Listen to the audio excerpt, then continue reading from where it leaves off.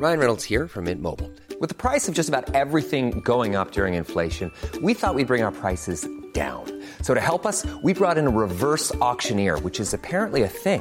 Mint Mobile Unlimited Premium Wireless. How to get 30, 30, bit to get 30, bit to get 20, 20, 20, bit to get 20, 20, bit to get 15, 15, 15, 15, just $15 a month? Sold! Give it a try at mintmobile.com/switch. $45 up front for 3 months plus taxes and fees. Promo rate for new customers for limited time. Unlimited more than 40 gigabytes per month. Slows full terms at mintmobile.com. Many of us have those stubborn pounds that seem impossible to lose, no matter how good we eat or how hard we work out. My solution is PlushCare. PlushCare is a leading telehealth provider with doctors who are there for you day and night to partner with you in your weight loss journey. They can prescribe FDA-approved weight loss medications like Wegovy and Zepbound for those who qualify. Plus, they accept most insurance plans. To get started, visit plushcare.com/weightloss. That's plushcare.com/weightloss. The ashes will rise. For people to realize what the heck is going on. And I said, this is my show. Well, clearly isn't. You're gone. Hi everyone, it's Beatrice. It's Tammy. And it's Sharon, and welcome to the 32nd episode of the BTS podcast. Ooh, ooh, ooh, ooh, ooh, hey. Come on, baby. We move, man.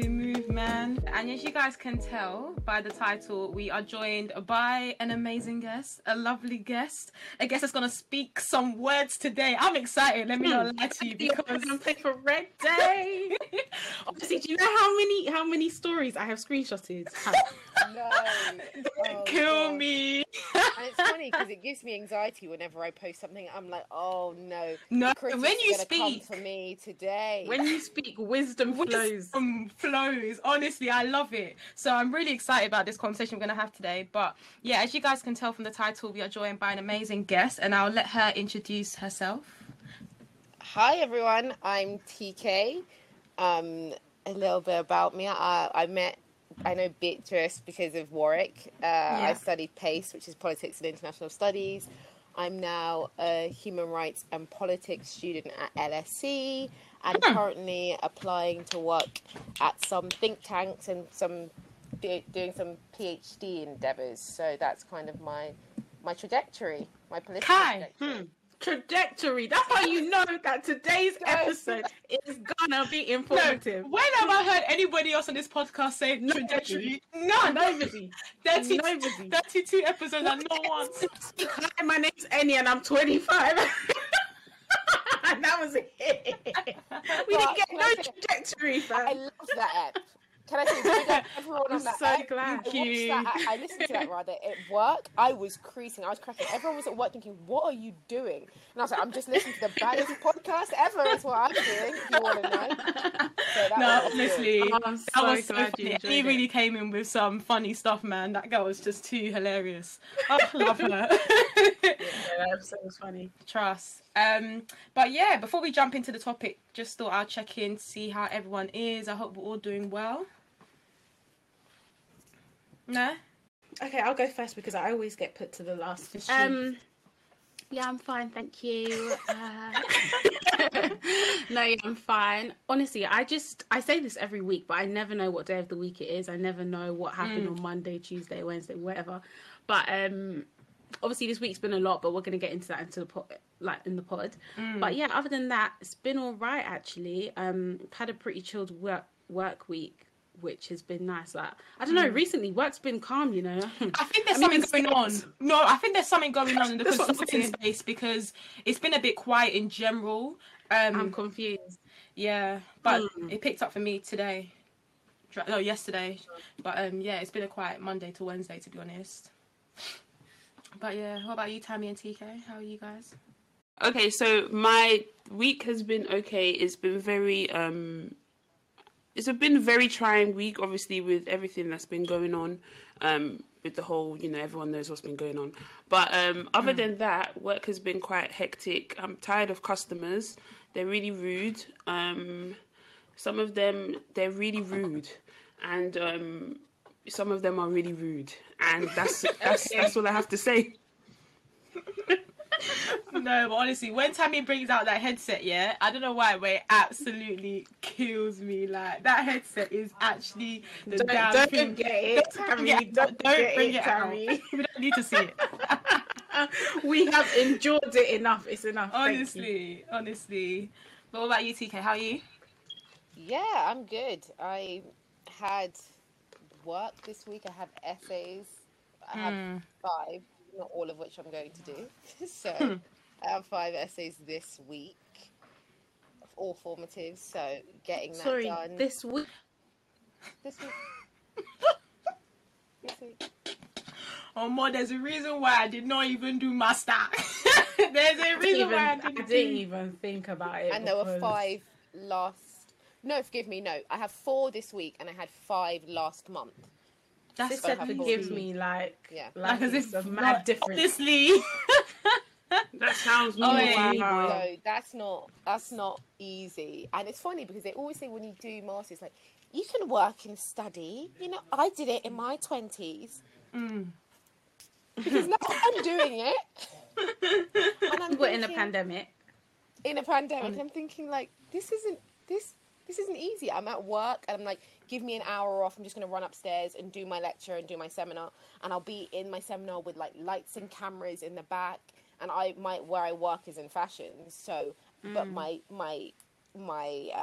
academic and scholarly environment is very much political. So people are thinking, like looking in the background, thinking, are you not the person that was just talking about slave labour? Why am I seeing in the background? And I'm there trying to like cover my background, being like, I'm trying to get that bag, but at the same time, I'm here for the cause. Like sometimes to reconcile the two is a bit like, it's a bit mad. It's a bit mad. And because I'm vocal in class as well, it's that you can tell people thinking, you, of all people, why am I seeing lights, camera in action and Birkin bags in the background? You're doing up Birkin bags, but you're here telling me about human rights. Let's not, TK. Let's not. So it can be a bit difficult to reconcile those two worlds that are like kind of seemingly opposing. But other than that, it's like, I'm just living, trying to get by.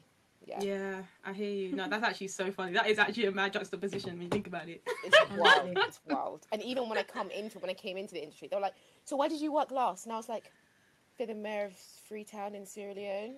And they were like, okay. Right, okay. Like on both sides. With transferable skills. Like on both sides, it's equally as like, what's the word? Like, but I love that though. I think that it shows that you're obviously, you know how they say it's called well-rounded person, but like you are a well-rounded person. Obviously, it's not just like, you know, in the books all the time. You're also fashionable. You'll be killing those looks. I try to be. For real. That's another thing I screenshot, fam, and bookmark. Please be bookmarking. We've heard about this new algorithm. Be bookmarking. For real. Like Risha says, I'm doing all of it. Trust. I literally tweeted the other day, like, I'm one of those people, I do not care how long my Instagram story is. I'm a repost all my friends. If you don't like it, then get off my page. No, I think we were having a discussion, but when our work colleagues like, oh, why is your Instagram story so long? Well, don't watch it then.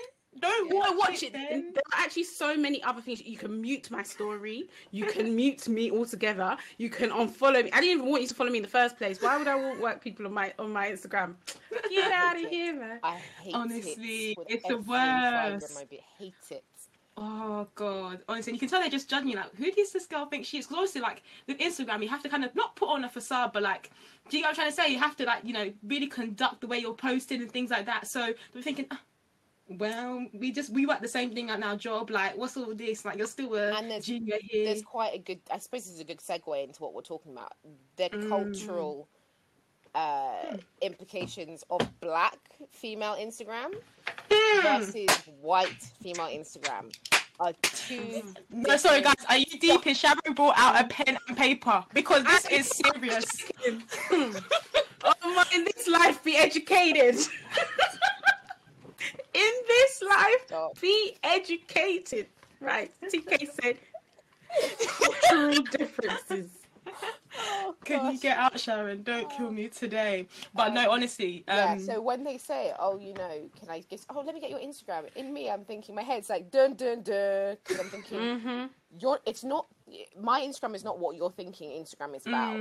The game is different when it comes to Instagram in different communities and what we use it for and how we mobilize our voices on different platforms. Yes, so trust. True. Wow, Trust. I'm waffling, but I'm you're onto something. Sense. You're making sense. So that's the reason why I'm so uncomfortable, because I'm like, unless you're aware of those cultural differences and how we use platforms to be an outlet for what we believe, unless you're getting that, then don't come and bother me and say, who do you think you are? You already don't get it. So leave me alone and let me be and let me have this space in which I can feel liberated, or at least as liberated as I can be.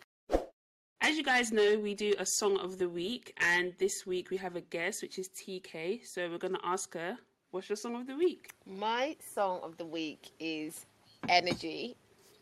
I don't know how to pronounce this guy's name. It's Is it It sounds French, you know. I want to say salut, but I know people are probably going to be, it's like Salio. And I'm going to be like, oh, well, I've been pronouncing it so wrong. But it's Energy featuring Mahalia.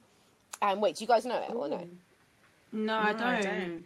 The chorus hook is basically protect your energy. And I thought it was fitting because first of all, it's a banger, like it's a bop. I think it's going to be really, really good for festivals. Shout out Strawberries and Cream. It's going to be good for festivals. It's going to be good for summertime, post-COVID-19. It's June 21st, baby. You know, yeah, it's a feel-good vibe and it's great and stuff. But also, I thought it was very fitting, particularly for this podcast and the last 3 days, because it's about, I think, as women and as Black women, we do need to protect our energy and we need to protect our mental health. And there is a lot of protection that is needed. Which is a great segue onto the protection that Meghan Markle needed from us as a society, and she did not get. Facts. My girl is basically leading the pod today. I don't even mind. I'm going to take a back seat. Sit back. So yeah, so just as usual, we'll make sure that we put that song up on our Instagram. Make sure to check it out at BTS pod _, and it will also be added to our Spotify playlist so you guys can vibe with it. So yeah, guys, as you know, this week, on Sunday, we watched Meghan Markle and Harry have an interview with Oprah. And to be honest, I wanted to speak about this whole Meghan Markle thing for like a long time. But then I was talking with the other girls and I was like, let's wait until this interview comes out so we can really dissect what has been going on within the last couple of years. So what we want to do today, we just want to talk about basically Meghan Markle and how she's been treated over the last couple of years, and I just want to pick everyone's brains on how they feel like she's been treated. Like, obviously it's not fair. I think we all have the same we all agree on that, but I just want to kind of like just go through kind of all the years that she's been through, getting stuff like dealing with the British press and things like that. So I kind of want to like go back to like when she first actually, let's say, kind of like came on the scene, when she first started dating Harry, and how, because to be honest, I didn't know who she was. I don't watch Suits. I did not know who Meghan was. So when she came, I was like, oh my God, like a mixed race girl. Like, wow, like I can't believe this. This is, even though she's the first mixed race person to be in the royal family, the fact that we're even saying that in this 21st century is even mad.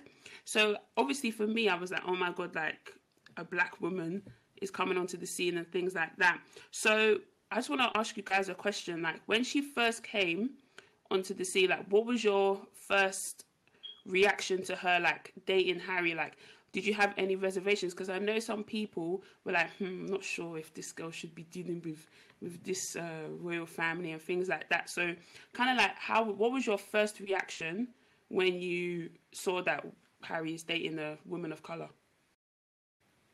I almost was not surprised, only because it was Harry, and obviously we've known that Harry in the past has had a interest, I guess, in women of colour. So I almost wasn't surprised, but I think from my standpoint, there was a bit of apprehension, just because I almost anticipated, not to the extent that it is now, but I almost anticipated that the British public would move mad like this, because they always do. It's funny because when they first started dating, I actually was on my year abroad, and I did my year abroad at Spelman, which is an HBCU in Atlanta. It's in the States. And, of course, Americans have this fascination and adoration and this kind of deep reverence for the monarchy, and are like super. It's a spectacle to them, as it kind of is in certain capacities to us. And they were cherishing, their own little Meghan Markle, and were really proud of her and things like this. And there was this deep skepticism on my part. And I remember being in the line there was like a canteen on campus, and one of our dinner ladies, who we called Miss Liz, an elderly black woman, Atlanta local, was like telling me, give me the inside scoop, how's this going to work and things like that. And I just was like, it's not going to happen, because it's just not going to happen. They're not going to get married. And she was really like, what do you mean? Like, it's going to happen. Like, it's already happening. They're going to get married. Look at what's going on. And I was like, they will find a way. I was like, this is reeking to me of Diana, and I don't know in what form, and I don't know in what capacity, but it's not going to happen. And I remember we ended up putting a bet on it, and we put a £5 bet, and I said, it's either not going to happen, or dare I say it's going to end in a tragedy. And she went, I will put the bet on that the wedding will happen. So I went, okay. And whilst I was still in Spelman, the wedding, I believe, no, it didn't happen when I was in Spelman. It happened when I was back in the UK. But I think the confirmation, the engagement happened whilst I was in Spelman, I think, something like that on the timeline. Don't quote me. My memory is quite shocking at times. And so I gave her the money. And it's quite interesting now, retrospectively, and how we've seen all of this pan out, how there was something innate inside me as a black woman and as a Brit that I think was shared by a lot of other, maybe not anti, sorry, excuse me, I don't know what's going on with my voice, maybe not anti-monarchy people, or anti-royalist, should I say, but just a lot of people who were skeptical of the royal family and the institution in itself, that were like, hold on, there's something wild going on here, and I almost don't want to see history repeat itself, but I have a kind of weird feeling that it will. So it's such a shame that it's got here, but unfortunately I think it was predictable. Yeah, no, I completely agree, and I think I definitely had that same skepticism at the beginning. I did not think it was going to happen, because for me, I was a massive Suits person at the time as well. So I knew Meghan from watching all her episodes. I've seen her in films and stuff, and I just thought to myself, come on, the babe that is on there, I don't see the monarchy accepting a woman like that. I just didn't see it. I'm going to keep it frank. And I wasn't shocked that, obviously, like you said, Sharon, in terms of the fact that it was Harry that was obviously like interested in her, or whatever, because like you said, from history and stuff, he's always been the one that's always like dated a bit outside. You know how people have always been saying, oh yeah, he's gonna bring in a black woman into the royal family, way everyone's always kind of been waiting for him to do something like that. But I genuinely always believed that he was going to get stopped, and I genuinely believed that he would end up exactly kind of looking the same way as William and doing whatever William's doing. But yeah, like, I'm not shocked at all as to what has happened. But yeah, that was my initial thought. You're not shocked a little bit? I'm not shocked. No, I'm not shocked. I genuinely did not think it would end up as a success. I did not think it would end up in a good way whatsoever. I just knew that it would always be bad. Like, we'll go into this later, but it's never been positive whenever you see any woman of colour enter somewhere that that's not like seen as like a low place, or seeing somewhere that's not doing well. Like, it's always going to be backlash, and no one wants us in those places. So yeah. TK, you were saying something. Yeah, no, I was going to say, I don't think the shock comes from the intricacies of what's actually been laid out. I think the kind of the illusion of the monarchy, it requires this kind of collaborative royal and subject relationship, where it's like it's all pageantry and it's all a facade and it's all it's like equally like elusive, and we know just enough about it but not enough to feel wholly like, I don't even know the specific words I'm talking about right now, but it requires this real collaboration. And so to know anything, or to even be offered anything as members of the British public that is kind of presented as hard fact, as this is a peephole into what is actually going on in this family, I think that is surprising to us. I think that is a very, very it's a protected part of the royal family, and that's something that's intergenerational. They make sure that they keep that secure. It's a requirement of being a royal, this kind of like completely abstract family that we don't get much access to. So I think the part that is very surprising is like we even have a name of like the institution that's now just being thrown around, because we all feel like we know what the institution means and it's very royal, and, you know. There are things where it's like we're now trying to pinpoint who said what, like which part of them, which member of the family did this, and like it's given us an opportunity to finally almost participate in a narrative that we've always been actively excluded from, because we're not part of that, and that's surprising. And I think that's where all this excitement and momentum has been built, but not really the underlying problems of the institution, because I mean, as subjects of that, everyone in this podcast, we've always known it. Really and truly, the British public have always known it, whether they like to believe it or not. So that part isn't the surprise, in my opinion. Do you know what was really getting on my nerves when they first started dating, or when it was announced that they were engaged? This idea that as black women we should find hope in that, or something like, oh yeah, this is so great, like she's doing it for the black women, and because Meghan has is going to marry into that family, then there's hope for us. And I was thinking, and I literally was hearing this everywhere. I think I was hearing it more though from like, I watch a lot of like American daytime TV, and I was hearing it a lot from kind of Americans, and I was thinking, I'm sorry, she's not the beacon of hope for black women. Like, I don't know this woman from anywhere, do you know what I mean? And I can't lie, obviously she's biracial, but ultimately she's treated like she's black. But I think if I was to step into that royal family, they were never accepting me. I ain't got no proximity at all. Like, at least she's she's only half black. So when people were saying like, oh yeah, you know, there's so much hope for us now, I was thinking, that's so flawed, and I don't really understand where that narrative is coming from. And obviously now, how many years later, that 5 years later, we're seeing the complete opposite. Well, I think what they would have meant by that is like, by the one drop rule, she is one of us, and therefore we can claim her success story, which at the time was a success story. But the irony is, it was actually her whiteness that got her in, but her blackness that kicked her out. Facts. It actually had nothing. Facts. That's the quote of the week. Yeah. So people that said that, it was kind of I think it was a bit naive. I think, who am I to ever call anyone naive? And I always have a lot of empathy for an agenda that is trying to celebrate or seek pleasure in anything, particularly in a community that is constantly at the end of abuse.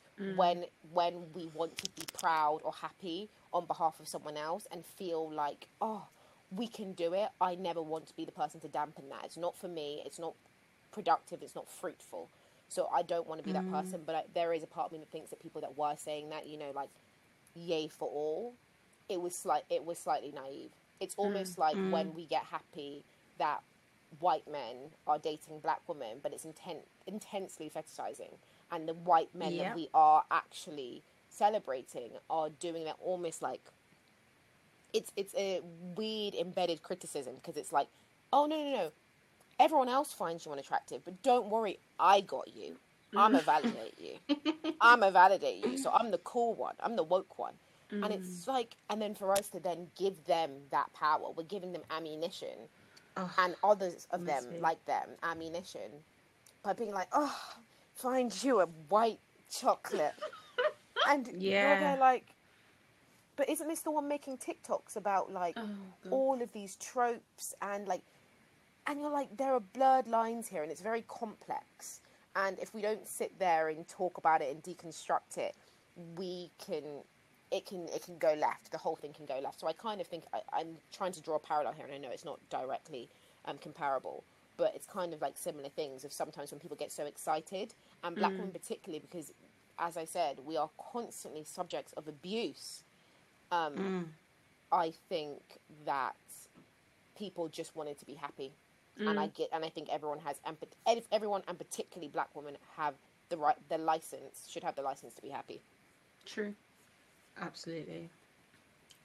Tammy, what do you think about it? Obviously, you asked the question.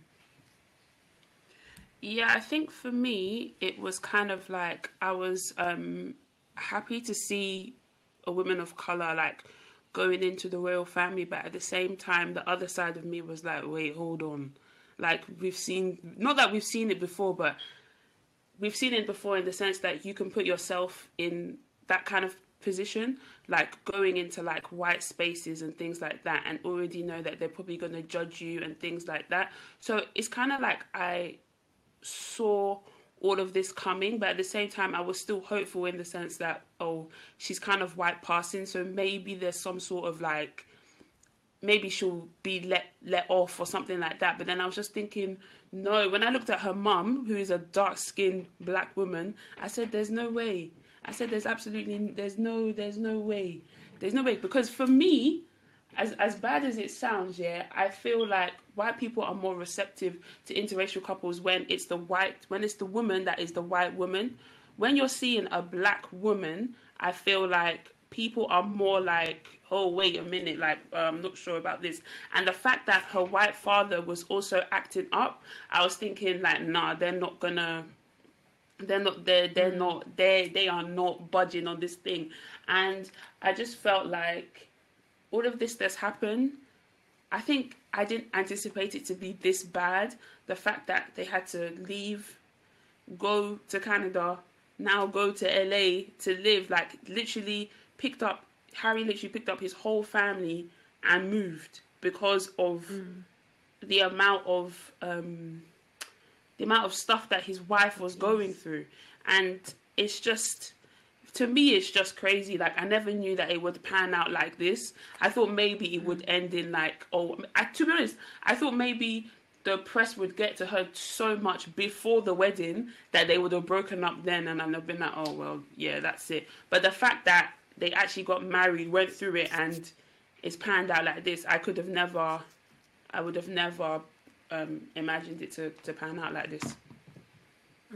I think that's a good point, and that's kind of what I was saying earlier about, I mean, I didn't think it was going to be easy, but if someone had told me 5 years ago that, oh yeah, they're going to have not even be living there, and he's going to have had his funds removed, and he's living off what his mum left him, and his security, I would have been like, who are you talking about? It's not Prince Harry. Do you know what I mean?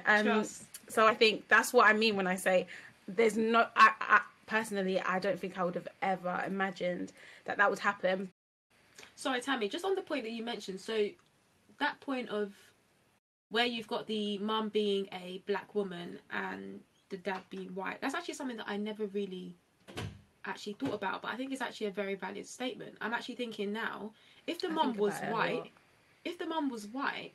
and obviously the mum's been supportive and active in the wedding, if it was a black man that was talking down on his daughter, I think they would even support it even a bit more. Like, this is a bit of a sob story, like, you know, the usual, a black father not doing whatever, now the mum is doing what she can to support her. She's took her into the took her into, you know, the royal family. They would have loved it up. Honestly, I don't know why I've never thought about that, but no, I thought that was a really interesting point.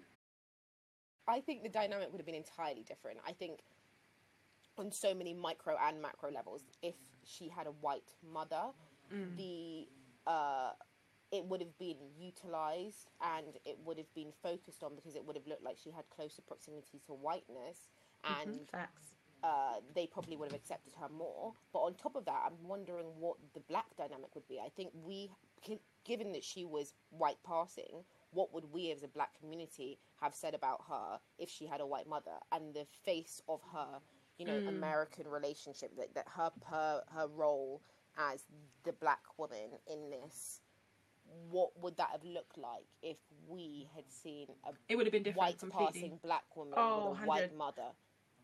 I don't even think we would have really cared. We'd have just been like, okay. Like, exactly. All that hope that I was speaking about before, especially if the dad was back and the way the dad is moving now, a black man was moving, we'd have been like, oh, we don't know. We don't know that, man. I wonder if he would have tried to invalidate her blackness. Who? Of course. Who? I wonder. The black community, of course. They, not me personally, before anybody said, I didn't say that. But I feel like black people as a whole, yeah. Or... I don't know, because she's marrying into the royal family, and then there's that status. I don't know, maybe some people would have been... I think it would have been a bit of a split.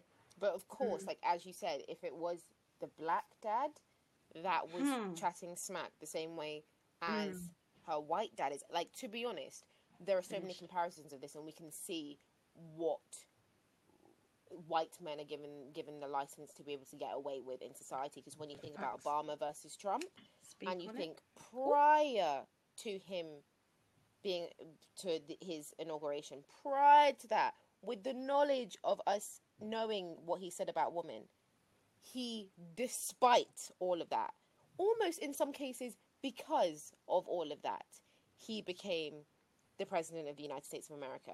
And when you think about what Obama had to be during, and what him and his family had to endure and maintain this level of, in acceptability politics, and like of being, what's the word I'm looking for? Like, elegance, not the word I'm looking for. Like respectable, I suppose. A respectable family and a respectable human being, and still came to a lot of criticism at the end of his term, which I suppose any president will, and he had some political agendas that weren't great. But, anyway, that versus what Trump did, I mean, if Meghan Markle's dad was black and this was going on, it would be a really... And actually, I wonder how the royal family would have responded to that. What their take and stance would have been on that, whether they would have protected her more because he was black and appealing to her whiteness and tried to protect her. I wonder. I think the entire spectacle would have been completely different. Which is so mad when you think about it, because it's still the same person. Yeah, so I kind of wanted to delve into the whole Meghan being in the headlines in terms of the British press and things like that. So I wanted to kind of go into the comparison of how the press kind of treated Meghan versus how they treated Kate when William brought Kate on the scene and things like that. So obviously there's been a lot of comparisons in terms of like headlines and things like that, of Kate and Meghan essentially doing exactly the same thing, but when it comes to Meghan, it seems like it's like a negative thing. So I've got here some of the headlines. I'll read out two where it's basically but them both doing the same thing, but one is seen as good and one is seen as bad. So this one is for Kate. Bumping along nicely, the Duchess was seen placing a protective hand on her tummy as she exited the event. This is for Meghan. Why can't Meghan Markle keep her hands off the bump? Experts tackle the question that does the nation talking. Is it pride, vanity, or acting, or a new age bonding? The next headline is for Kate. Kate, morning sickness cure.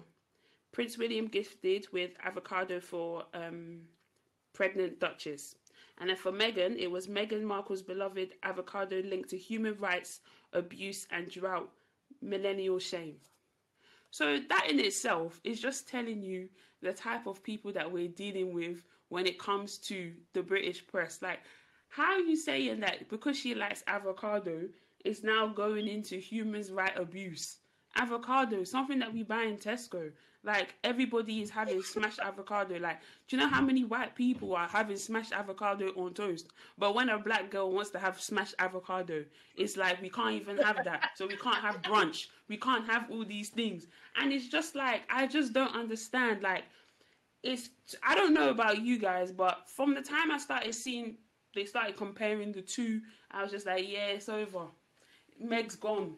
Meg is gone. She might as well be Meg from Family Guy. Like, she is gone. She is aside. She's gone. Like, this is it. Like, she's gone. Like, what do you guys think? Like, in terms of the comparison towards Kate and all of the press that she's getting, I believe it's 100% racism. White people would argue differently, but what do you guys think?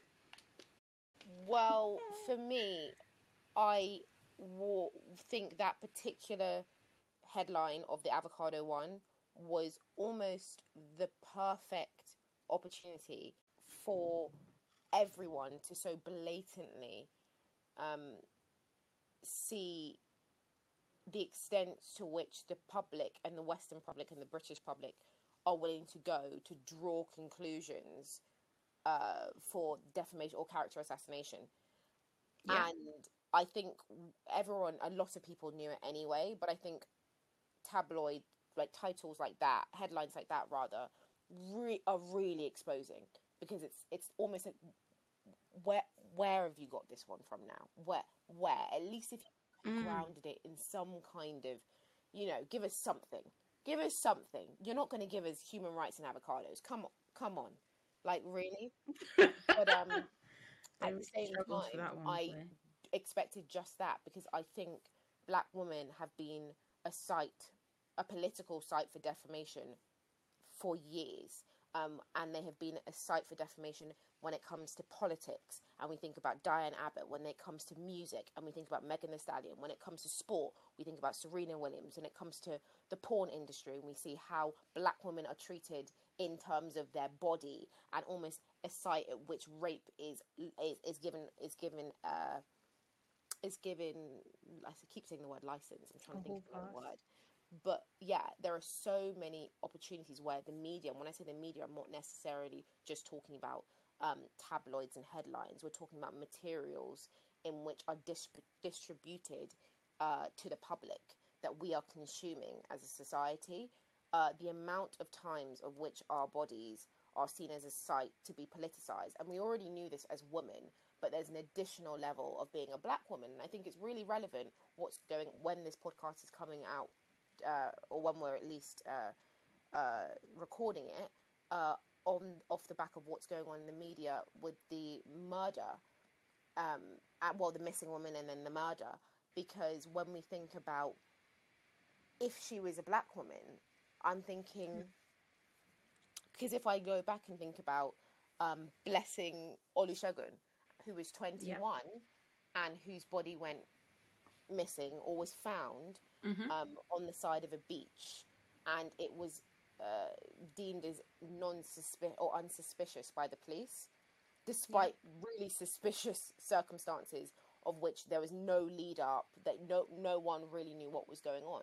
And the location where it actually happened it was the same place as Stephen Lawrence's incidents. So there were racial implications there, whilst that was at least 20 years ago. There was a 20-year separation at least. I'm thinking, how would this, and that's not me to create a polarizing agenda and say, therefore I shouldn't have empathy and just outrage at what's going on right now as a woman. Of course. And it's funny because I was actually going to call into LBC this morning. I was listening to LBC and James O'Brien's political segment, which I adore. I really like James Bryan. And the reason, and I was going to talk about, and he's super, he's quite, impressionable makes it seem like he's a bit of a dum-dum. Impressionable, not like he's willing to be, swayed. He's swayed very easily. He's impressionable in the sense that he's willing to listen, and he's willing to be informed on things that he doesn't know. So I was very, very eager to kind of present an argument that had not been spoken about on LBC this morning, because there had been a lot of white ladies calling in, expressing their own experiences with either whether it be sexual assault or feelings of threatened security and things like that. I didn't hear one black woman call in, and I thought, and I spoke to my dad and I said, do you think that's a coincidence? And he kind of looked down and he said no. And I said, okay, at least you know. I don't think that's a coincidence either, because I think the British public and the British press have failed black women on so many occasions that it gives us so little faith in, it squashes all the opportunities in which we feel like we would be supported if we came to them for our help, or even came to them to kind of try and see our humanity. They failed us time and time again. When we think about the pictures that were put on newspapers when I believe it was the US Open that Serena Williams was shouting at the umpire, of which she wasn't really shouting. She was airing her grievances with her coach allegedly coaching her on the side, which is illegal. And she said, I've never ever cheated in my life. You owe me an apology. Of which, even the phrase, you owe me an apology. When I'm thinking about football, have you ever heard a man say to the referee, you owe me an apology? Do you know how like, is tempered the word? Like, how rational, disproportionately rational, next to how angry you must be to say you owe me an apology is. That's a very tempered answer. And she was still plastered on all the papers, almost looking like a gorilla, the way they depicted her. A big, like, animalistic woman that was almost having a tantrum in a tutu. The way that was reduced, I think, why on earth do you think that we should have any trust in the British or the Western media outlets? Do you know what? That's a really good point, and it reminds me of the interview that you guys probably saw. I think it was today or whatever, with Sharon Osbourne and Cheryl. And Sharon Osbourne is literally screaming at Cheryl, and Cheryl is still so calm composed. And still so, I don't know how she did that. She was so composed. And I was like, in my opinion, the only reason she's keeping that level tone is because she knows if she goes 1 decibel higher, it's now going to be Cheryl's aggressive. She's an angry black woman. And I'm just thinking, imagine this white woman is allowed to speak to her in such a demeaning way, saying, you better not cry. I should be the one crying on live TV or whatever, daytime TV. But she's not even allowed to express her emotions or her frustration because she knows the narrative will be flipped on her. Tired, bruv. And sorry, there was a tweet that I saw.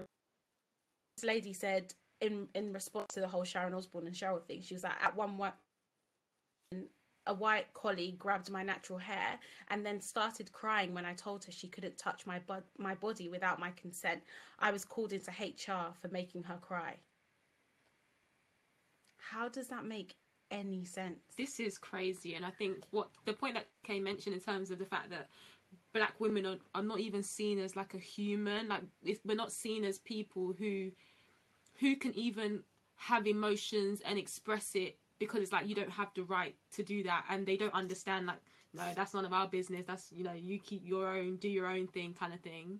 And I think leading back to the comparison between the two articles, I think it just showcases that, how can you take something that so literally has nothing to do with anything but just a woman caring or just showing an emotion towards a baby that she's carrying. Like, I don't understand how you can take someone holding their baby bump and use it and turn it against them.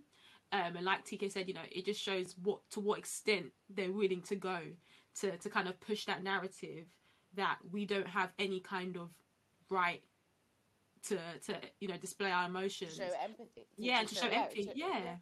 And yes. Remember, she even came out and spoke about her miscarriage, and that was even turned on its head, as if that was an attention-seeking moment, or I don't even know, like of narcissism on her part. And I'm thinking, what is going on here? How can this be justified by the media? How can that narrative even be plausible? That you've come and you've spoken about your miscarriage, as if that's not a traumatic enough event in itself. And you're using that as ammunition for her further character assassination. Makes no sense. We're just seen as a commodity. I don't think we're seen as people. I don't think we are seen as... And you know what? It might be as well... because these people that are writing these articles don't know any black people. You don't know anyone who is black. You don't have any black friends. You don't have any whatever. It's so easy. Sharon, is that really an excuse? It's not an excuse. What I'm trying to say is that easier for them to write these kind of papers, because if you don't have anybody in your mind when you're writing this stuff, you can emotionally disconnect yourself from it entirely. And it just goes to show that, like, all this stuff about when people are saying, like, oh, I can't be racist because my friend's dog's neighbor's cat's wife is black, and you're just thinking, how? That is such a false equivalence. Like, you can't say that. Oh, it just gets me so mad, honestly. I kind of get what both of you are saying. No, go ahead, whoever was. No, go on.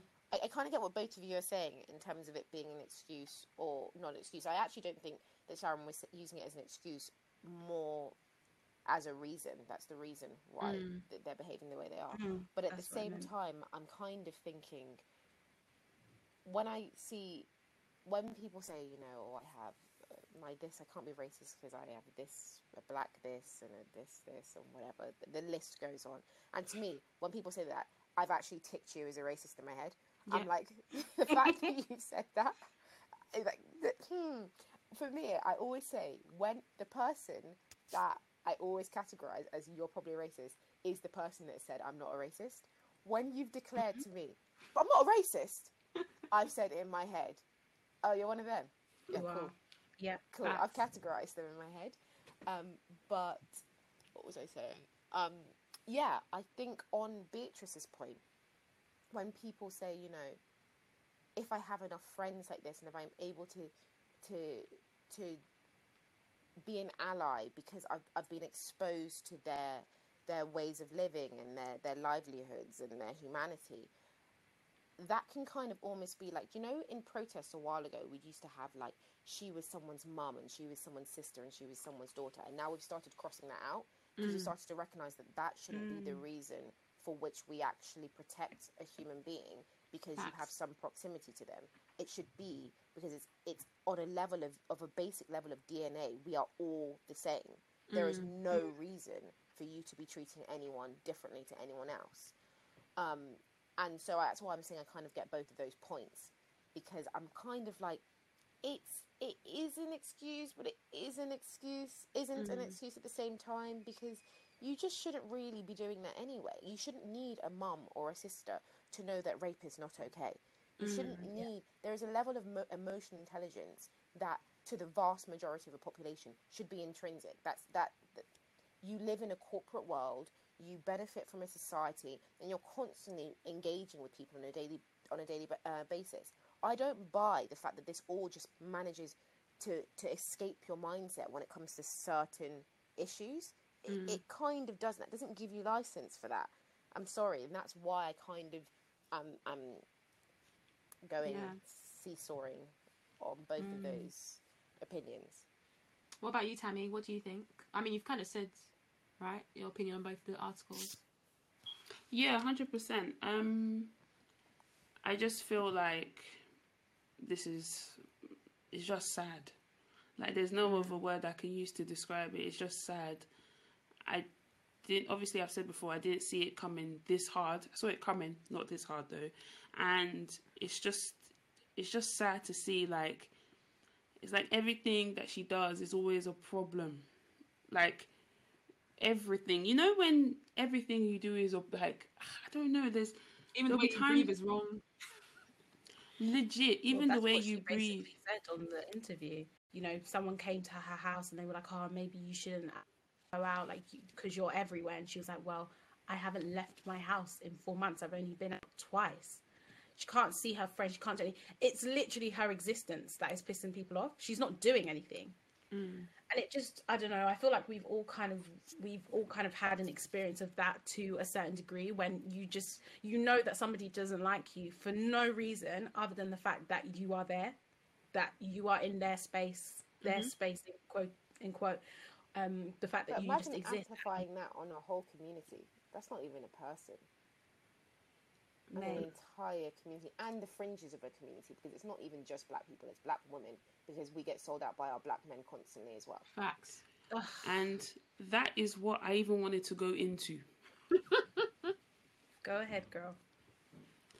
So I was thinking, before we actually get into the whole, like, talking about the interview, I just wanted to touch on this point.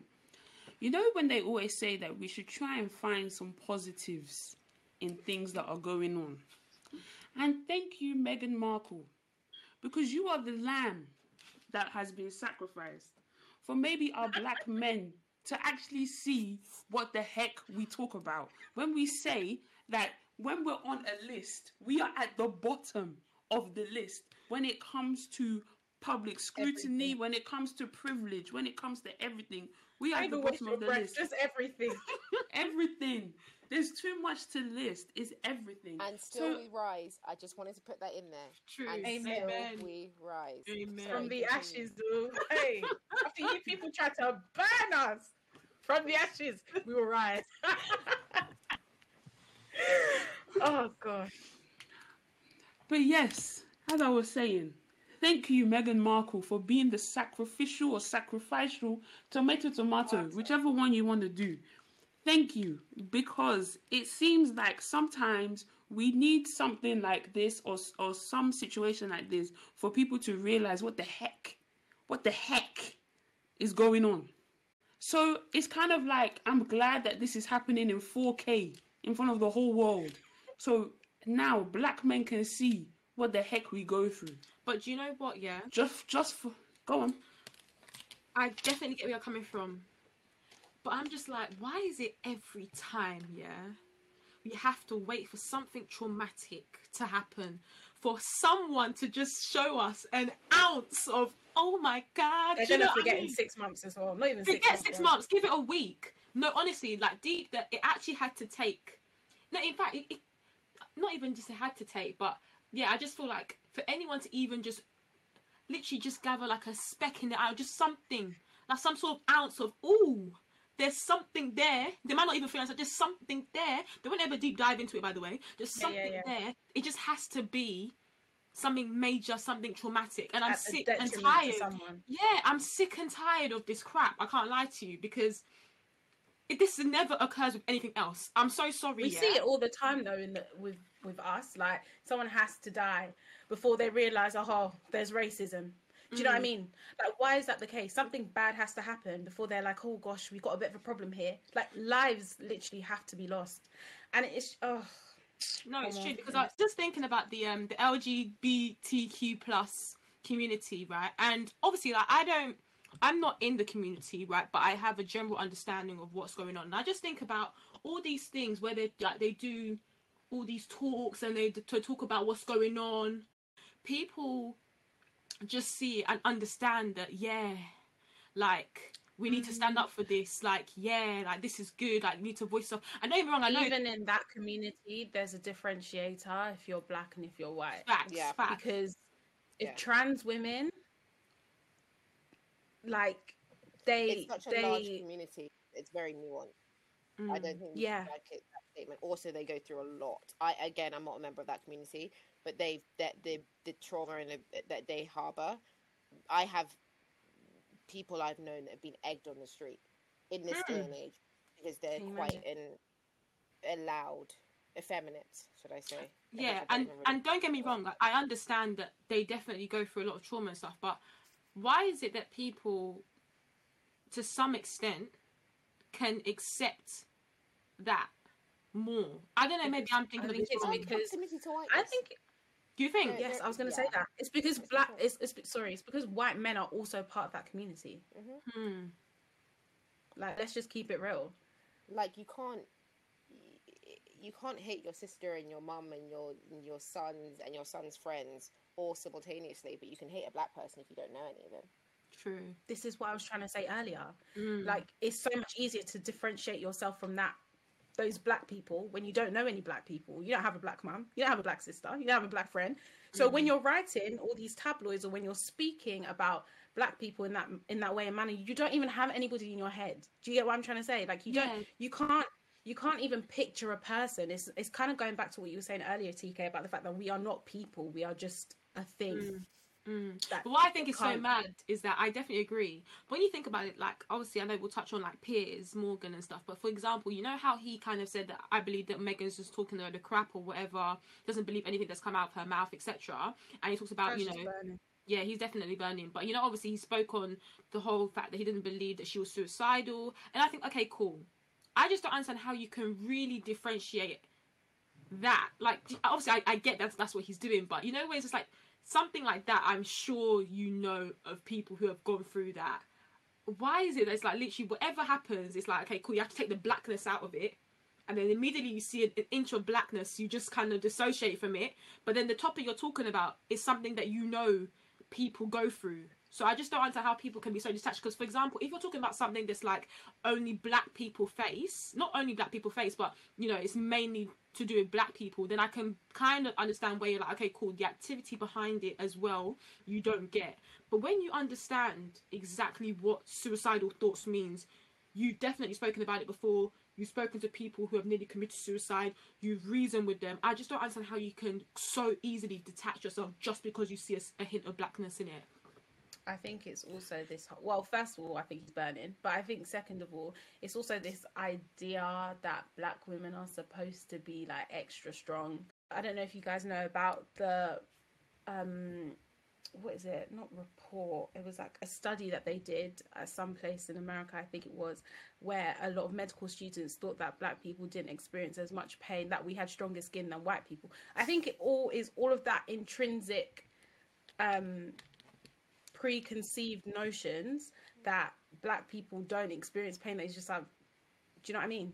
I feel like that comes to the negligence of in the medical industry when it comes to black women and neonatal mortality and incompetence when it comes to the care of black women.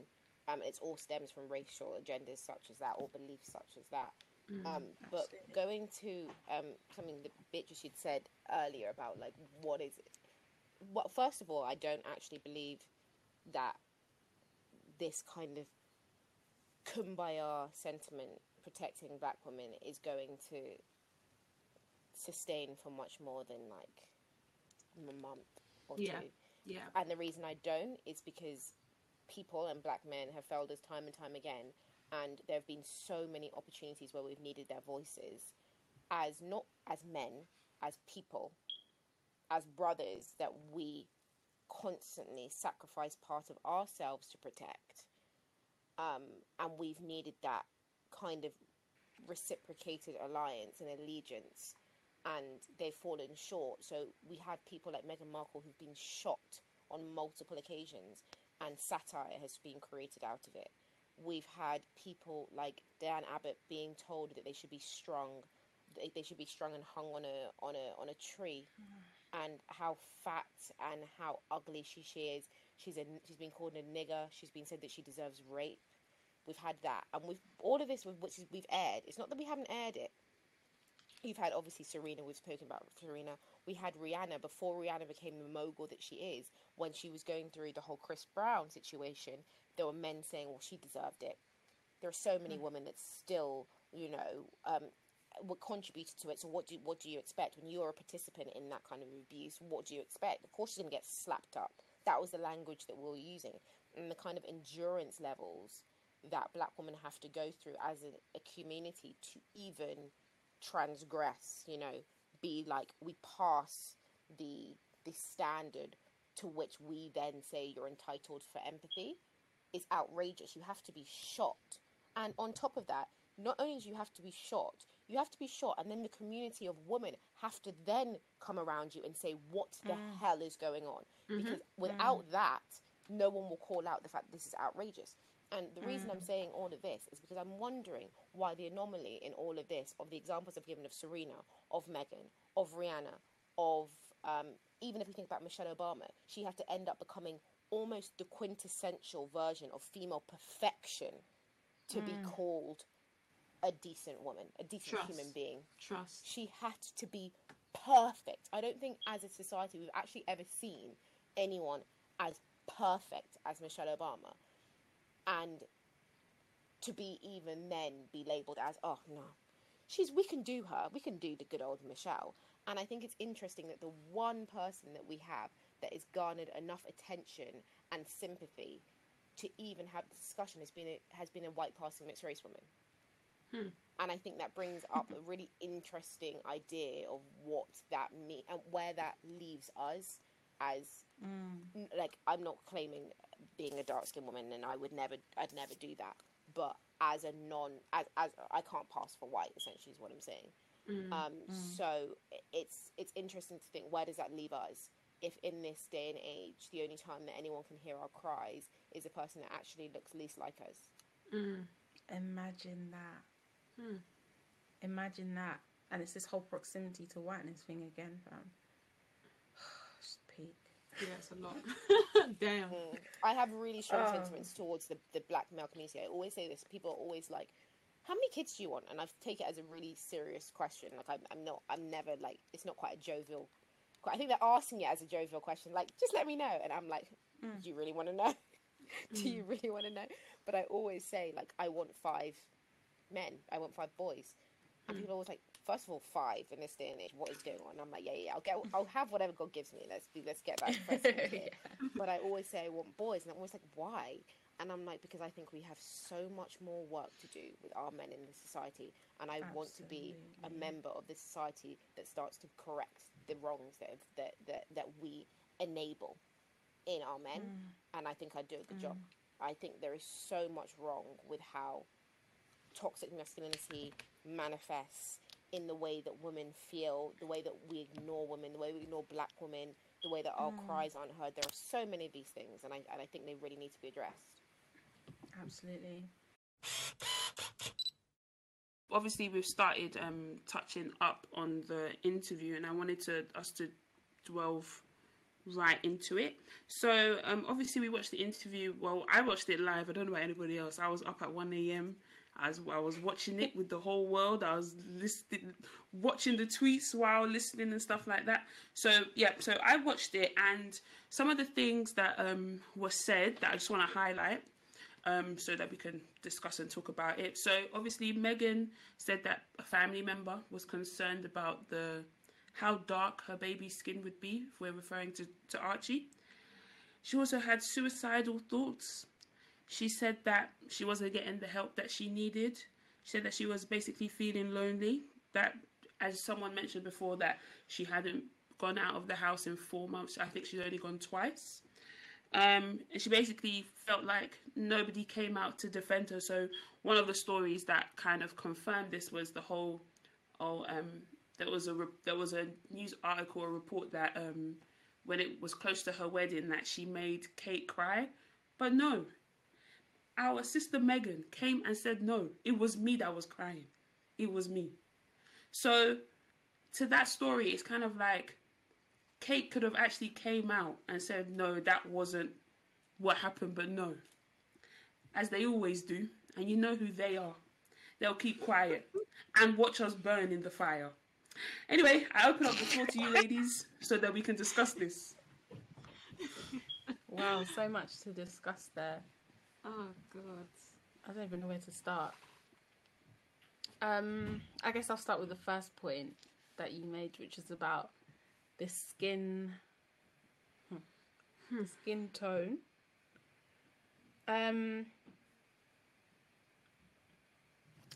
Honestly, it's just so mad because, to me, like, I was shocked, but I wasn't really that shocked. I wasn't as shocked as Oprah. Like, Oprah was like, oh my gosh. But I was thinking, of course, like, in my mind, I'm thinking, of course they're going to think that, like, this, like, that, I don't know. I feel like they're just managing Meghan. Like, seriously, I think they would have much preferred a white woman. So, of course, they're going to be having these reservations and concerns and stuff.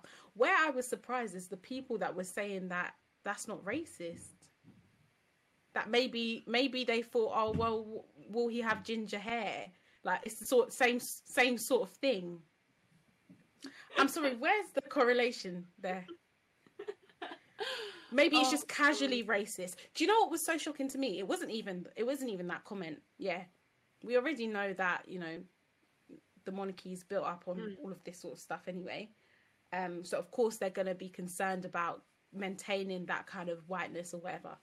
It was the way people reacted to it and all this casual racism, and it's all about the ginger hair and it's not racist and da da da. That's what shocked me. I don't know about you guys. Definitely the reactions were just completely like, what's wrong there? Like, people are mad. But I don't think it shocked me at all. But I think kind of linking back to what TK mentioned right at the beginning is the fact that because it was made clear that this was like a private family conversation, and we never really have insight into, you know, how you kind of get the feeling. And I know maybe I was just being very naive back then, but I'm always like, I feel like, okay, the media, and I know the media, they take whatever and they really go for things, but you know, you're thinking, nah, I'm sure like within the actual family, like it's probably like a lot better, but maybe, you know, there is some compassion there, you know what I mean? Like they understand, okay, cool, like, you know, my son, for example, will getting married, like let me just be happy for him. I'll try and support him as much as I can, even though I know there's going to be backlash from the general public and all that sort of thing. But then when you actually hear that this is actually a conversation that was actually happening amongst family members, it's just like, this is more than just, you know how they say the institution and all that sort of thing, like the institution has really, really fed into these people's minds. And yeah, it was just interesting to be able to start thinking, right, like these are actually the conversations that are happening, and damn, like this man could have been the one to say it. So it's just like creating that actual picture where you're like, wow, this is actually being said by this particular person. For me, it's just like, wow, like this is actually crazy. But the actual part of being concerned about the skin tone, I thought was what I was expecting. And I don't think that it just because I was expecting it doesn't mean that it's right. I was expecting it, but you're sure damn right it's racist. Yeah, of course. That's exactly what I was saying. Like, I expected and I think the conversations that even happen beyond that, that's even what Harry knows. Imagine what they didn't tell Harry. What do you think, TK? Baby's nearly absolutely white. Like, let's be honest. She's already white passing. Baby, I mean, already white plus mixed race. Do the maths. And then, on top of that, white plus white passing mixed race. Do the maths. Even if that was something that was of concern, which I can imagine with your racist imperialist agenda it would be, have you lost logic in all of this? With all your big money and your taxpayers' money, you've lost logic, because there is no way that the baby was going to turn out dark. And I even heard someone be like, yeah, but you know, genetics can skip, you know, so the baby could have been as dark as the mum. And I'm just thinking, okay, as dark as the grandmother. Don't kill me. Do we, like, really? Are we going with that? Is that not a stretch? And even if it was possible, is it appropriate? What do you want to gain from that? If the answer was black as the night sky is how this baby is going to come out, what then? You've already done everything you can to make him part of the disenfranchised part of the institution. You've stripped him of his security. You've changed the title to mean that he can no longer be really an heir to a throne. He's not a prince anymore. You're doing that anyway, and the baby's white. So what more could you do to him if the baby was black or dark skinned, let me say? I mean, it wasn't, none of this is surprising, Do you think that actually that doesn't even make sense, like you just said, he's not even dark skinned like that, so it doesn't really make sense. What I was going to say the baby's white. Yeah, exactly. So what I was going to say is, if actually no, it doesn't. Yeah, I was trying to think of a reason as to maybe they would change their mind to the title being revoked and stuff if the baby was, but the baby is. You know what? Yeah, it's so funny actually, because I think they care about preserving whiteness so much that even if you look white, but we know that there's a hint of blackness, we already don't want you. Because I don't know, unless that baby maybe gets darker, maybe that baby will get darker with time or something. I don't know, but that baby is white. If you knew nothing, if you saw that baby for the first time in nursery and his grandmother came to it, you would not think the grandmother's picking up that baby. You'd be looking for the black baby in the classroom. That baby is white. I feel like if Harry was William, as in he was due to be king or whatever, I don't even think this conversation would be happening at all. Because I don't think they would have even allowed him to even marry Meghan in the first place. I also sometimes think if Harry was essentially Harriet and the brothers were sisters and she married a black man, would the character assassination be the same of the black man as it has been of a black woman? Whew. And my conclusion, just by brief review of how the media has defamed black women versus black men, and this is not even me trying to create a polarizing agenda and pit them against each other, but I don't think it would be the same. No. I don't think it would have been nearly as terrorizing if it was a black man. Me either. No chance. Damn, all these different things, like, you know, when you just start thinking of the different kind of perspectives, like, oh wow, if it was like this, the whole narrative would be so different. Completely change. What? But I wonder if they would have even been able to. So you see how Harry's kind of, been like, okay, this enough is enough. I need to get my family out of this country and all this kind of stuff. Would that have been possible if it was Harriet? I don't know, because I think obviously they have tried to say that, Meghan's influenced Harry, blah, blah, blah, blah. But I think coming from Harry's mouth as a man, him saying that, no, this was my decision, blah, blah, blah. I think it's a little bit more believable because it's coming from a man and he's white. Mm-hmm. But if it was a mixed race person that Harriet, the white woman, had married, they'd be thinking, this man has kidnapped this woman. They would. Facts. They would have been saying, take it to Africa where you both belong. Go back to where you're from. You. That's what they'd say. Facts. Yes. Oh no, the way they treat us is crazy. And sorry, this is like completely off topic, but I just remembered this because it came up because obviously Sharon Osbourne's been doing the most. I didn't even know this woman was even about that. I forgot her completely. What? Who are you? Anyway, when Karen, her daughter's name's Karen, right? Kelly, that's... Oh, yeah. I can see exactly why you said the word Karen, but her name is Kelly. She was like, oh... People replaced Kelly with Karen. Okay, maybe that's why I got confused. They did that with Sharon as well, to be fair. But anyway, she was just like, well, if Donald Trump sends all the Latinos back to their countries, then who's going to clean your toilet, Donald Trump? She thought she would... Have you not seen that, TK? No. She thought she was doing something about her shouting at a black woman for. This was a while ago. Crying here. I'm the one that should be crying. Me thinking. So I'm talking about Kelly Osbourne now. Was the one that was like, who's going to Sharon? This is Kelly, but this was years ago. Like I think when Donald Trump was saying build the wall, whatever. She came onto live daytime. She thought she did something. She's like, who's going to clean your toilet, Donald Trump? And then the other co-stars, no, that's not what Latinas do. It's not only Latinas. Yeah, but I didn't mean it. Come on. You know I didn't mean that. What do you mean?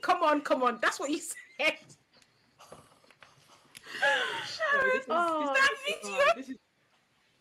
It's crazy. I just... You know when someone feels like they've done something, like they've said they've gone in. She thought she was gonna get all the claps. She didn't get any. She was on her own, like. Yeah, I was like, nice. Damn, it's so peak that this is live because they can't even edit that out. You're finished. You're finished. You know, you have to just leave someone and be like, wow, I'm so sorry. There's nothing I can do now. We're so glad you're a guest that you're not an actual co-host because this show would have been going down. My goodness. Who's going to clean your toilets, Donald Trump? This is how these lot see us, We're actually just there to just pick up their litter off the floor. Like...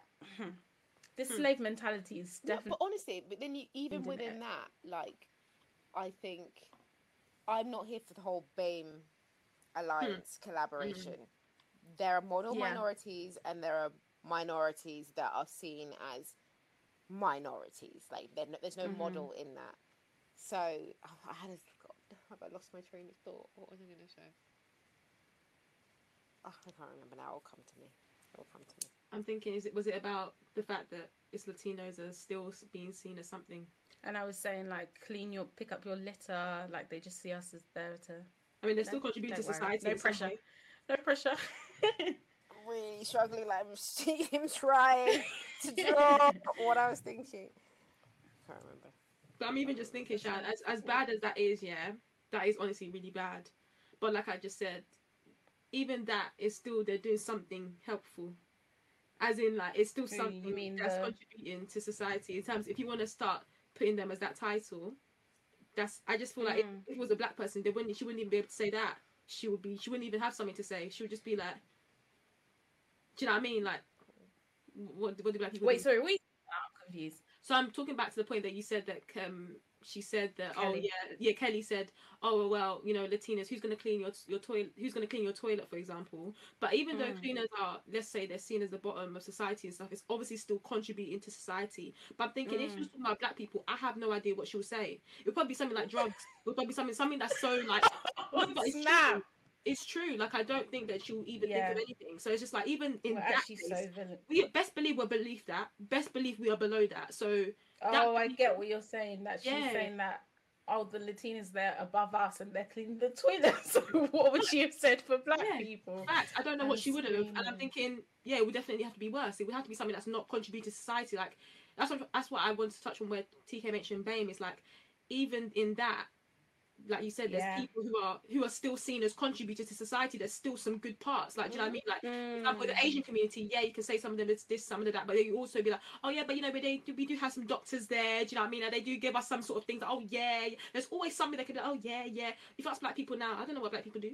Think about the fact that who was it that shot Trayvon Martin? Wasn't a white man. It wasn't a white man. When you think about what Eva Longoria said off the back of the George Floyd protests, she's not a white woman. And so there are so many examples of which, again, we're the site of abuse, but not just from white counterparts. I say counterparts with inverted comments, but also minorities. So then to kind of be like what's the word I'm looking for? Like lumped together. Groups lumped all together as this BAME, as if we all share the same experience. I'm thinking... Experience, no way. And I remember what I was going to say about the other thing. I don't know how I was going to relate it back. But I was going to say the fact that Diane Abbott received 45% of the complaints of all female MPs leading up to the election. And bear in mind, this is the same government that Theresa May was in, who contributed as the Home Secretary to the departure of an entire community of people that came here with British passports. Yet a black woman who had no involvement received 45% of complaints of all female MPs. And like, when you think about things like that, like the involvement, like not the horrendous involvement of a white woman, and you put that next to and that's not to say that Diana Abbott hasn't had some moments of history where you're thinking, what's going on here? Like, you didn't relay that information, or that wasn't the clarity in that wasn't altogether. That's not to say that she hasn't had those moments, but the scope for fault when it comes to black women is this. And I say this to the audio, that's very small. I'm putting up a sign as very small. Next to the scope and the range of in which white women can make mistakes and then are afforded the possibility of forgiveness. Is just so unparalleled. Like, it's so disproportionate. That it's unbelievable. It gives us no, as I said, it gives us no room for empathy, and sometimes gives us no room for hope, because you think, if I make a mistake, what can I do? I can't do anything, because there's no scope for us to make mistakes. We have to be perfect at every single moment of time. And on a micro level, that's why when we're thinking about like going to work and looking perfect and trying to wear makeup and trying to have our hair on point and trying to wear heels, and meanwhile people are saying, well, why are you trying to look like you're doing the most? Really? Because if I didn't do the most, guess what you'd call me? All the derogatory slurs that you're saying behind your closed doors would be coming out of your mouth because you think it's justified. Yeah. That Do you know what? Facts. I think, and go on. I was just going to say that is exactly facts, and that is how I felt. I think I've said this on the pod before, so whatever, man. That's exactly how I felt. That's exactly how I felt when I first came into my firm, because I was the only black person on my grad scheme. And I'm not talking about only black women, I'm talking about only black person. And my grad scheme at the time was 3 years long, and across all 3 years and across all the cohorts, I was the only black person. When I tell you, I was like, I actually have to be perfect. Like, there's no room for error here because I'm the only one. So if I mess up, they're gonna assume that I'm representing the whole community, and then I'm here trying to improve diversity and inclusion, blah, blah, blah, but I'm doing a trash job. And I said this to someone one time, and they were like, oh my gosh, do you feel that pressure? And I was like, absolutely. Like, absolutely. Of course I feel that pressure. Not that I should, and not that I should be the spokesperson of all black women across the UK. Like, why should I be doing that? But ultimately, I feel that pressure. Like, never catch me looking scruffy to work ever. Period. Period. Don't kill me. But do you know what? I think it's so true. And some people, they kind of sit there and think, okay, why are all these people getting annoyed at what's going on? Like, it's not you. Do you know what I mean? Like, you're not the one that's married into the royal family. And it's kind of like, I don't really see why it's triggering. And it's mainly the points that you guys have raised right now, is the fact that it's literally something that we all deal with. We literally face the same kind of scrutiny in our everyday lives. So when you do see something like that happening, it is triggering. Okay, yeah, fair enough, I'm not marrying no Prince Harry. Listen, man's been single and that. Okay, cool, no need to rub it in my face, yeah? But it's still very, very triggering. And yeah, like, that's the reason why for me, like, I get so emotional when it happens, like when these sort of things come out.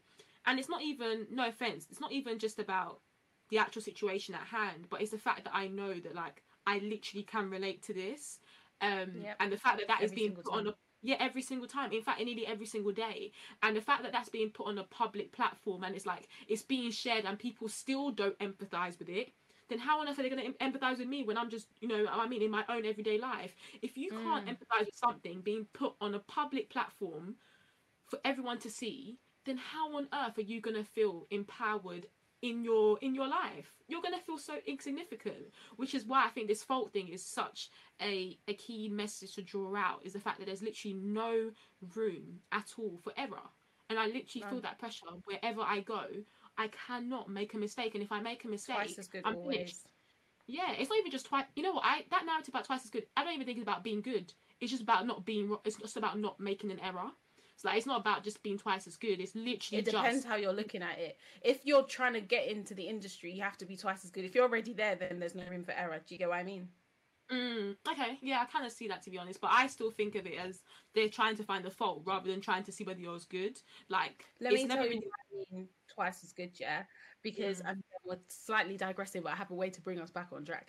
I was writing a white paper for diversity or whatever, and I came across this statistic that showed that black people who went to the same university as white people, for example, even if they got a first-class degree, which you can't get higher than that, they're still less likely to get a job than a white man who got a 2-2 from that same university. You have to be, that's not even twice as good, that's like 3 times as good, because a 2-2, that's like how many grades down? Which is why I was saying, to even break into areas, you have to be twice as good. Once you're there, if you're trying to progress, there's no room for error, period. None. Especially if you're the only one. But unless anyone has anything to say, to bring us back on track to what we were saying about the whole scrutiny thing and not being able to make mistake, I feel like we've seen that this week with Piers Morgan. The way he stormed off, the things that he said, and he was still offered the opportunity to apologise and keep his job. You think if a black woman said half of the things that he said and stormed off and saying, I'm not doing this anymore, you think that she was blacklisted, we had never seen her again. I'm sorry, did you see the cameras when he was like, oh yeah, you know what I mean, like I have a right, he even backed up what he was saying. Do you know what I mean? He's really pushing I saw that. I'm thinking, wait, hold on, what? You would not even be given the opportunity to even, after the fact, be able to explain yourself or express how you're feeling if you're black. Are you joking? If we compare black women to black women to white women, the level of whatever, like not being able to be good, blah, blah, blah, that's already vast. But then if you compare black women to white men, forget it. It's even interesting. I hate to keep bringing up colorism, but I think it's a really, really important discussion within and outside of the community. That if Alex Beresford, Alex Beresford, the man who essentially outed the weatherman who outed Piers, if he wasn't mixed race, sorry. I don't know why it made me laugh when you said the weatherman. And I think it was because Piers was like, you don't even need to be here anymore. It's going to be stormy all week. You can leave now. Do you know what's funny? I actually didn't watch it, so I had no clue how he went from where he normally is to the main stage. Yeah. I always see that clip. So for me, contextually, I'm always thinking, I know they had beef up into Twitter exchange prior to that, so maybe they thought, let's spice it up and bring him on. But like, how did he get there? He's never there. But yeah, I think if he was, I had no clue how he got there. Front and center. Like, he's now all over CNN. He's on Fox. Yeah. He's everywhere. And I'm thinking, when did you get to the main stage? Like, I've never seen you here before. Like, what happened? But sorry, can I just say that adds on to the fact that when they, you know, it's true, but that adds on to the fact that when it comes to black, you know, where you need someone to kind of represent black people, like, they always try to choose someone that they already know that's kind of in, do you know what I mean? Like, they only go... The only reason I don't agree with that is because he had already had an exchange with Piers the day before on Twitter. Okay. Yeah, he had said, and bear in mind, they've worked alongside each other for a while now, and I think, I mean, as this sounds like I'm really patronising him because he's a weatherman, which I'm not at all, but because he kind of is on the fringes of the programme anyway, I think they don't really have an exchange in terms of, like, and I can imagine that being rooted in hierarchy anyway, like, not only am I on main stage, I'm primetime and I'm Piers Morgan, so don't chat to me. And I think everyone's always bit their lip around him. And then Alex had said on Twitter, like, you've berated this woman for so long. Have you ever thought about the fact this is a pregnant woman? Chill. He essentially just said, relax. And Piers came back with whatever Piers said. And I think off the back of that, the production, probably for ratings reasons, were like, let's put him on front and centre. That's what I can imagine happened. But what I was going to point to in terms of the colorism stuff is that I wonder if he wasn't mixed race.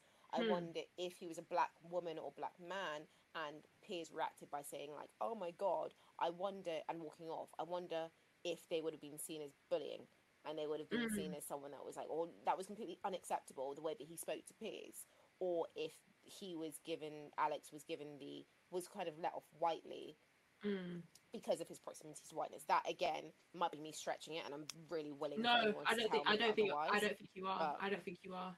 I can't imagine if it was a black woman. Dr. Shola. If it was Dr. Shola.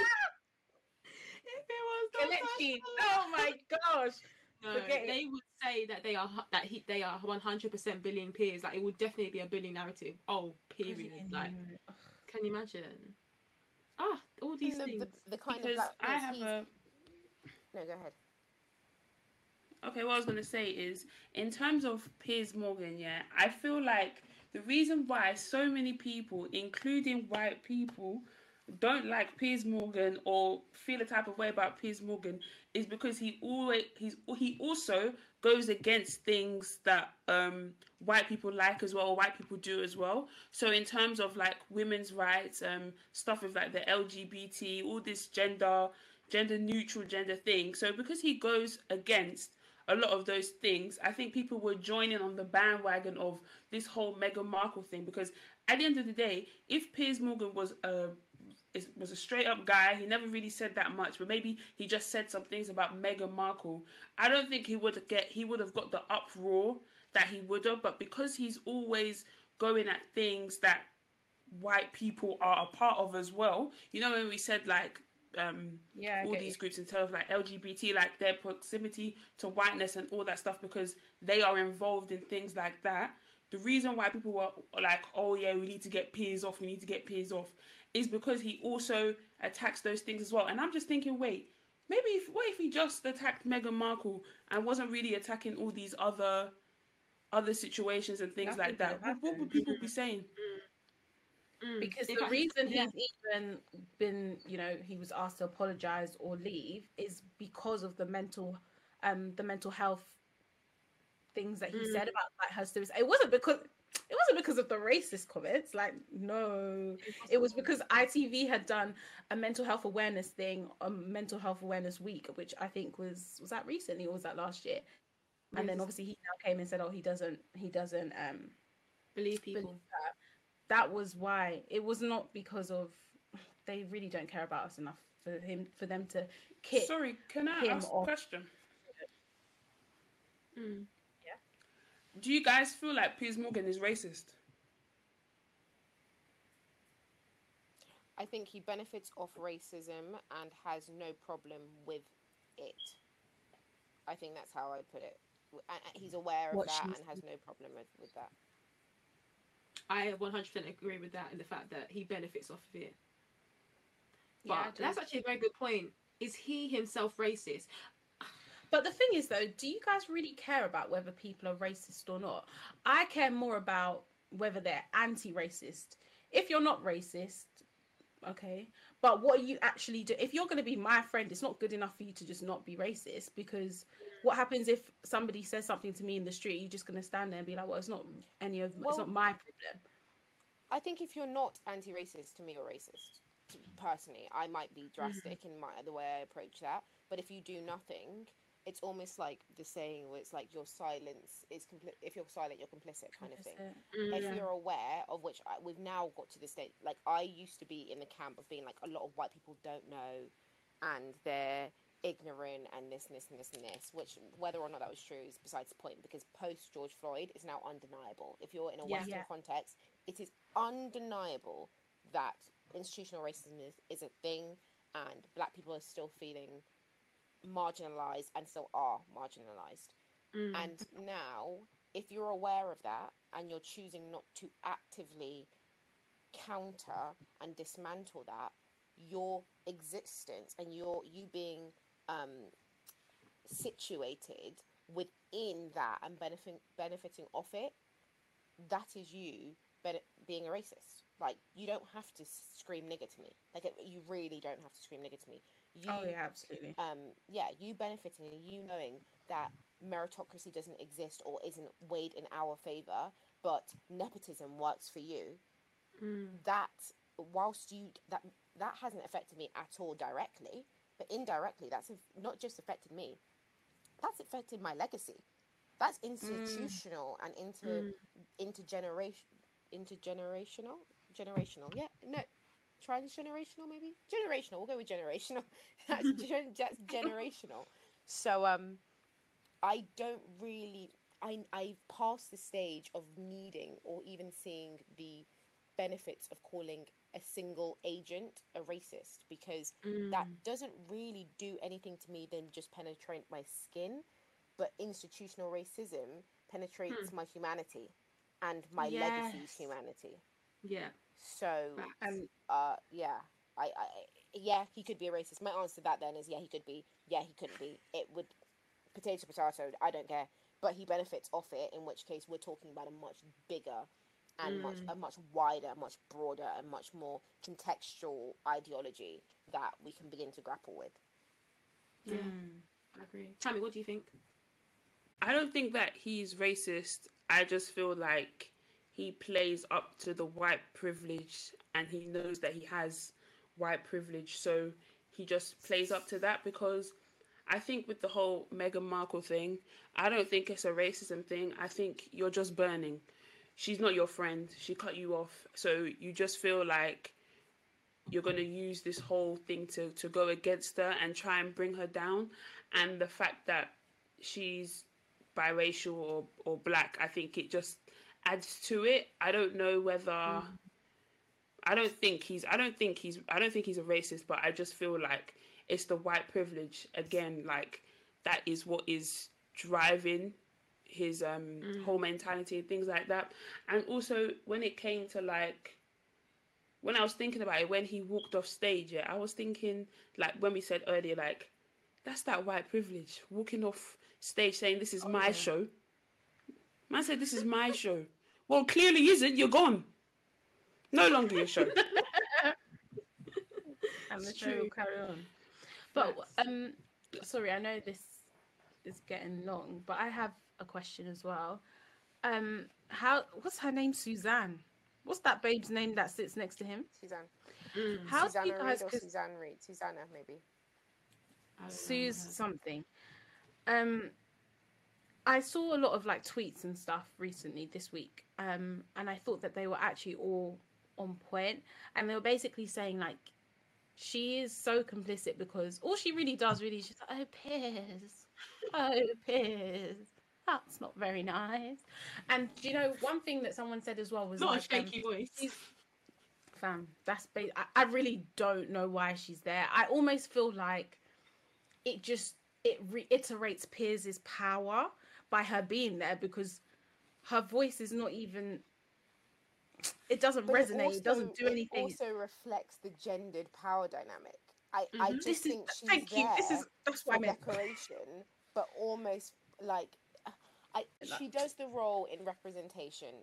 We have a woman, but almost this is what the woman's here to do, to be the flowery, pretty, like accomplice to me, the main. It's not when she came on today with her chest saying my co-host, I said there's no co-host there.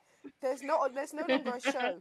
I was just gonna say it's so funny because if they bring another white man on the show, regardless of the fact that she's been there for almost 5 years, she's still gonna take that second seat. Facts. Do you know who they're thinking about replacing her? It's annoying because I'm trying to find her name again. I'm not on Twitter, so I believe she has quite a polarizing audience. She is I believe, South Asian political commentator. She has done stuff for Labour, for Jeremy Corbyn. Is her name Anna something? Oh gosh. She says a lot of stuff that are controversial, but she can kind of, she has enough presence where she has fans who are older and fans who are younger. Anna, what is her name? But people have been saying she's the kind of person that has is young enough to be able to grab and have like a proximity to the young generation, but has a mature enough approach to be able to access kind of older people. And she's an Indian woman. I'm scared. I mean, yes, but I because I don't know enough about her. I watched one podcast that she did with someone else called Moyo, I think, and it was a really good podcast. And she seemed really, really good. But when I reposted it, it seemed like a lot of people knew who she was and didn't necessarily like her. So I don't even want to die on the hill of being like, yes, she's for the culture or whatever, because I don't know much about her. I'm going to try and find the person. Really person. Her name's Ash Sarkar, by the way. Oh, I'm trying to see. Oh, wow, she's young. Young. She's done a lot of work with Jeremy Corbyn. Oh, her. Okay. Yeah, I knew people knew her. Yeah, interesting. Is she polarizing? I actually haven't really heard her. I've just seen her face. She's come onto things like Good Morning Britain and things like that before to debate stuff. Like, I think she would be. I don't think no. Wow, it's 28. A no from me. It's a no from me. Sorry, it's a no from me. Do you know what it is? Just a quick one like that. As bad as Piers Morgan is, hand on my heart, because sometimes Piers gets it, and sometimes he don't. And this time he didn't. But I'm gonna miss the him having an opinion that is not the majority. And the good thing about that show is that he was able to debate not very well, but it was a lot of back and forth. So that's what was good about that show, and that's what made a lot of people go back. That's why they got the millions of views that they did on individual YouTube videos, because of the back and forth and the I don't really understand, I'm not a cis man, I'm not a cis anything. That's what he was trying to say. Like, all of those things, that was great TV. No one's watching it now. I'm sorry. When Piers Morgan left, I thought maybe he was going to come back and say goodbye. I didn't see the goodbye. I said, oh, goddamn. I said, goddamn, he's gone. Do you think great TV is great TV if it's at the expense of people, though? That's what I was going to say. We shouldn't have to berate. No, but I'm not talking about... No, but I wasn't talking about it in terms of the Meghan thing. I was talking about it, like, the other stuff that he debates and stuff. I thought, like, the Meghan thing, I was like, yeah, that... Like, that is too far. And I think this is what we do a lot. And I'm not getting onto you or whatever, but I'm just saying that I feel like we do this a lot. Like, we try and separate it, and we try and say that, oh, like, he did it sometimes, but he's a good host or whatever, like, he's good at his job. But kind of like, I don't know, I feel like that's how these people, we don't get that same hall pass, by the way. Like, the way that you're speaking about him now is in like, oh, you know, he only said a few racist things here or there. Oh, sorry, that's not what you said, but you get what I mean. We don't get that same hall pass. The moment we make a mistake, we're gone. And I think that the reason that we're so outraged with what's going on with Meghan, and a lot of what Piers Morgan says, is because it pertains to us and our existence and our humanity. But a lot of the things that are on the fringes of that we can be like, yeah, but he talked about cis and saying, I'm not a cis this and I'm not a cis that. If you're a trans person, that is equally as traumatic a narrative 100%. To hear. And for that to be impressed upon you, because like, to me that might be a two-spirit penguin. But if you think about it, if you believe genuinely, and this isn't even me trying to delve into the transgender agenda, like I'm not even trying to go into that, but if you genuinely believe that you are either born in the wrong body or it's a disorder, or whatever side of this debate you land on, but either way the conclusion is you are having a traumatic, your existence is consistent perpetual trauma, and it is being facetiously dealt with and broadcasted to the national community.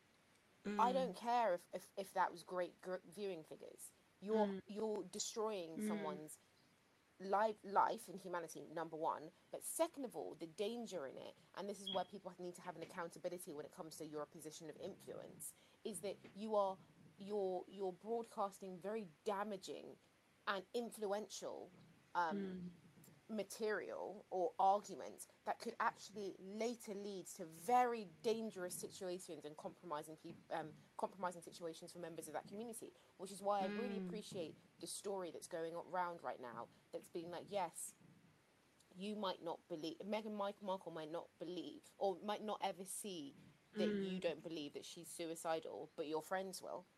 And that is, it puts it into perspective of what these things do.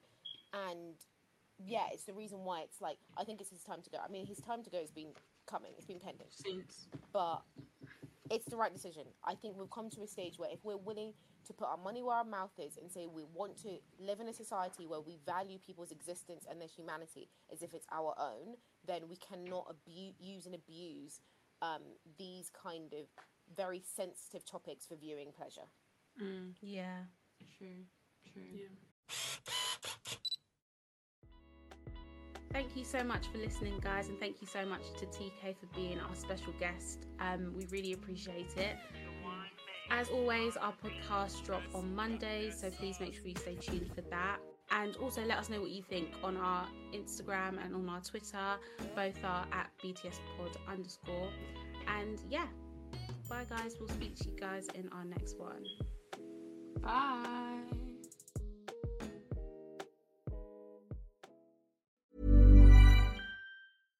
Mom deserves better than a drugstore card. This Mother's Day, surprise her with a truly special personalized card from Moonpig. Add your favorite photos, a heartfelt message, and we'll even mail it for you the same day, all for just $5. From mom to grandma, we have something to celebrate every mom in your life. Every mom deserves a Moonpig card. Get 50% off your first card at moonpig.com. Moonpig.com.